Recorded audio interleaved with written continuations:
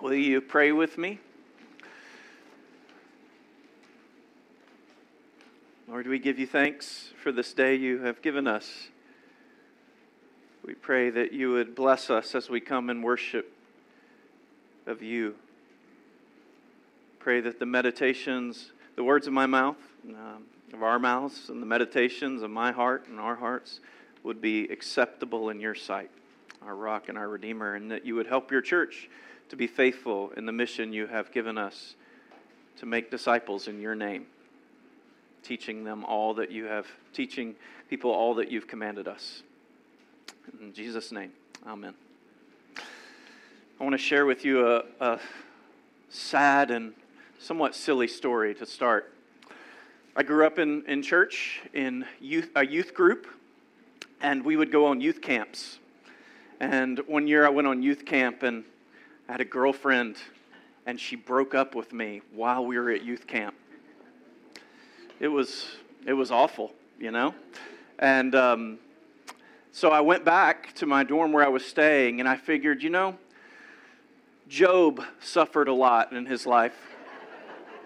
Maybe he can relate to what I'm going through right now. I mean, maybe it wasn't quite as bad for him, but anyway, for some reason, I actually can't remember all the logic that went into it, but for some reason I opened the Bible and I was reading the book of Job. People can do worse things, right? So I was reading Job, and I came across this passage. It's the last chapter of Job. It's after all of his suffering.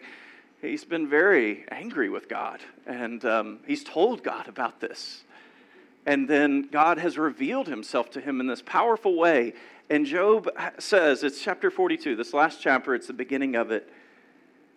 He says, I know that you can do all things, and that no plan of yours can be thwarted. I know that you can do all things, and no plan of yours can be thwarted. It's such a beautiful verse. I love that word, thwarted. No plan of yours can be thwarted. Now, at the time, I took that to mean that we would get back together. True confession, right? And that was not the case, and I am all the more happy for it. But that verse, what it did was it gave me a strong sense of confidence in who God is. And that's what I needed in that moment. And, all the emotions of a 16-year-old kid. I needed a strong grounding and confidence in who this God is that we worship. I know that you can do all things, that no plan of yours can be thwarted. So we're in World Mission Sunday. How in the world does my story of being broken up with relate to this? In Epiphany, we've talked off and on about the church's job to share the good news of Jesus. And one of the ways that we need to learn to share the good news, a lot of the thing about sharing the good news is what God is doing in our own lives. And one of the things that we need to share the good news is we need a deep confidence, not in ourselves necessarily, but in who God is. We need a confidence in who God is. And so this morning I want to share with you in a few ways who this God is that we are worshiping. One of the things about who He is that He is the God who has made all nations. Every nation upon the earth was created by and for God. This one true God. This is what we heard in our Psalm 86. It's the second verse. All nations that you have made shall come and worship before you, O Lord, and shall glorify your name. Now, a lot of us, we have been born in America, in the West. The idea of one God, whether we're Christian or not, it's pretty normal to expect, you've always taught this, one God. But I want to make sure you realize that this was like a lightning bolt out of nowhere in the ancient world. No one had ever thought of such a thing. People believed that every nation, every tribe had their own god. They were all divided by these gods who warred against each other. Hence, the tribes of the earth and nations were all warring against each other. But out of nowhere, there is this revelation that comes to the nation of Israel that says, no, in fact, there is one God who has made all peoples. And he will one day unite all those peoples to worship him and him alone. This is who this God is. He is the God who made all nations, but he's also the God who will be worshiped by all nations. And this is the picture that we have in the book of Revelation that Michelle read for us. It's in Revelation chapter 7, verses 9 and 10 that I would like to draw your attention for a minute.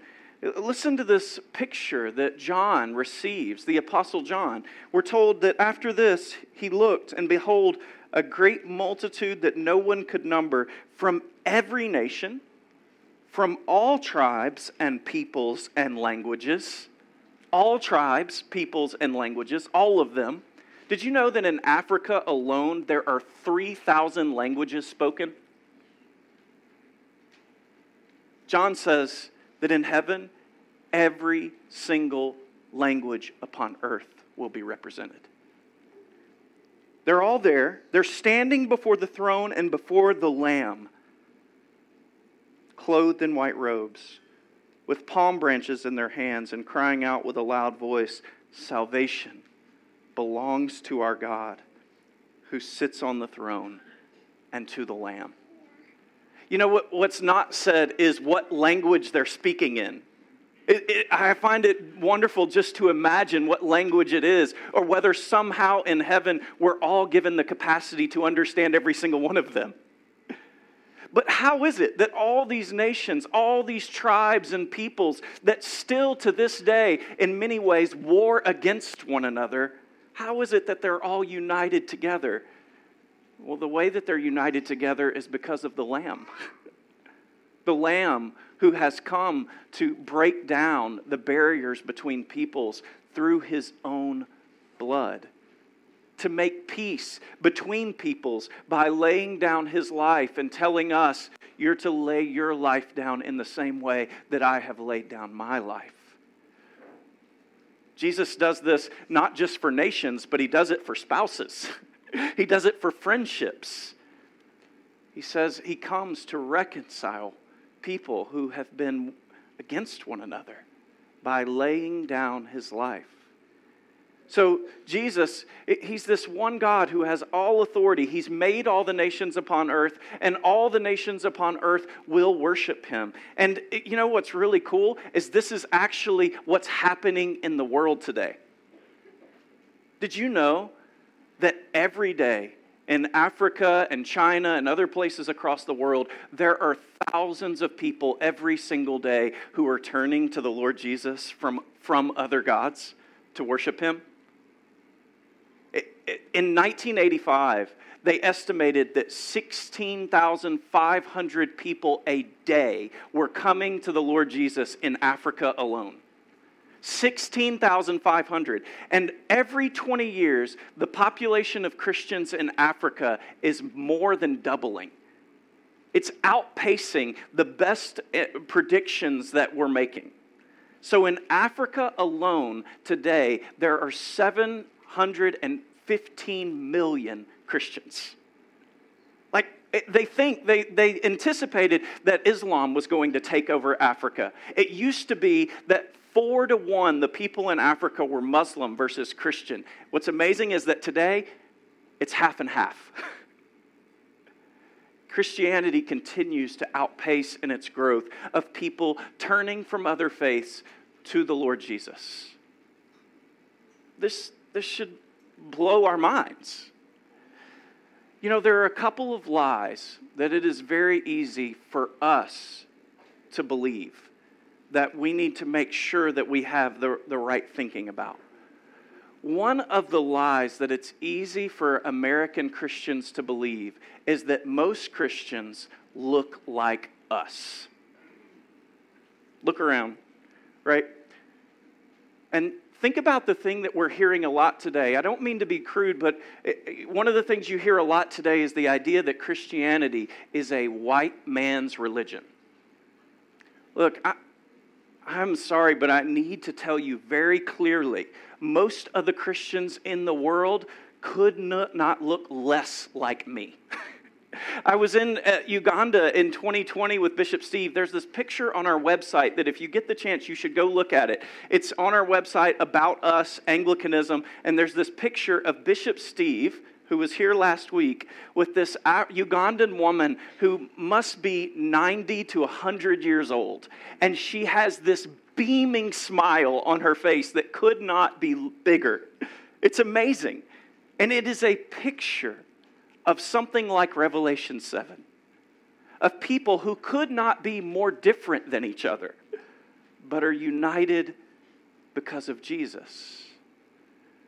Most of the people who are Christians in the world look very different from us. And so when we hear that Christianity is on the decline, when we hear things that people are leaving the faith and we are tempted to get discouraged or think, oh, well, it must not be as true as I thought it was, you need to stop right there. It's not at all the truth. God has people all over this world, and He's adding to His family day by day by day. One of the lies it's easy for us to believe is that most Christians look like us, and it's simply not the case.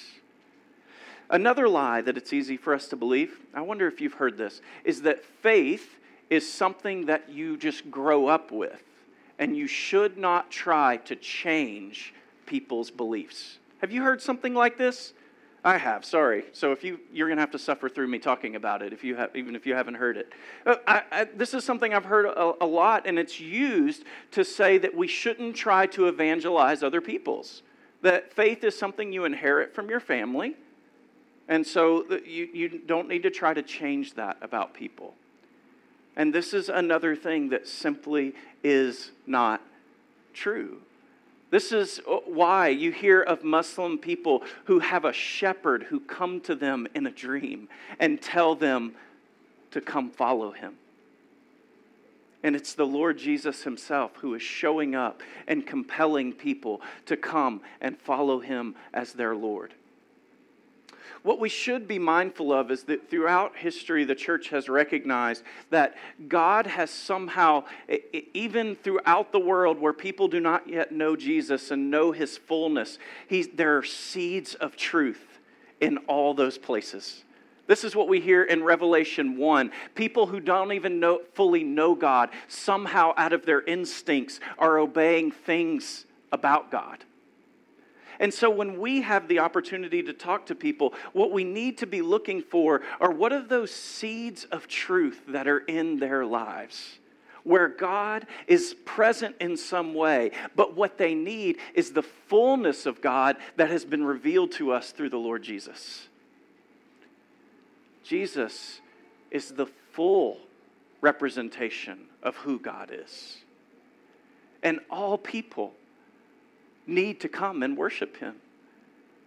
And in Revelation 7, we see that all people will. Peoples from every nation will come and worship Him. So this is the God who has created all nations. All nations will come worship Him. We can have confidence in this. But there's another thing that we need to have confidence about this God. And that is that He has appointed you to be one of the ways that His message is shared in the world. This is what Jesus says in Matthew chapter 28. All authority has been given to me on heaven and on earth. He is the Lord of all. And He is sending you to go and make disciples of all nations, baptizing them in the name of the Father, Son, and Holy Spirit, teaching them to obey all that He has commanded us. And He is with us always. The greatest way that the church is a blessing to the world is when we are making disciples together. When we're teaching each other those things, reminding each other of those things that Jesus has commanded us, but also when we are going into the places that God has put us in our lives, whether it's in friendships, whether it's in work relationships, and we are asking God for opportunities to share the fullness of who He is and to teach others about all the things that He has commanded us. Commandments are not something that we should look down on. The commandments of God are a gift to us so that we learn to walk in the light and in truth and in beauty. And God has appointed all of us to be part of His work of making disciples in the world. I wonder if you are praying and looking for those places where God has put you to help with His mission of making disciples of all nations. It's a really neat thing. God always starts things locally. And when I say locally, I mean locally meaning you and me. God has this great mission to make disciples of all nations, but He starts with you and me. And it's amazing the ripple effects that God can have when we simply obey Him and do the work He's called us to do right where we are. Are you doing those things? Church of the Lamb, what are the ways that He's called us to make disciples? I want you to pray, if you're part of Church of the Lamb, that God will help us to be faithful in this mission that He's given us. So again, how do we share the good news? Well, one of the things we really need to do is simply grow in confidence in who God is and carry this confidence about with us, not in ourselves, but in God. A God who made every nation, whom every nation will worship, and who has called us to be part of His mission to making disciples. Now I'm going to draw on the mission statement of our church for a moment. If you abide in that God, if you pray with Him, listen to Him, if you worship with His people, you will grow in confidence in who He is. And you will be compelled by His love to go and to share that love. Are you doing that? Are you growing in that confidence? And are you sharing it with the people that God has put in your way? It's in the name of the Father, Son, and Holy Spirit. Amen.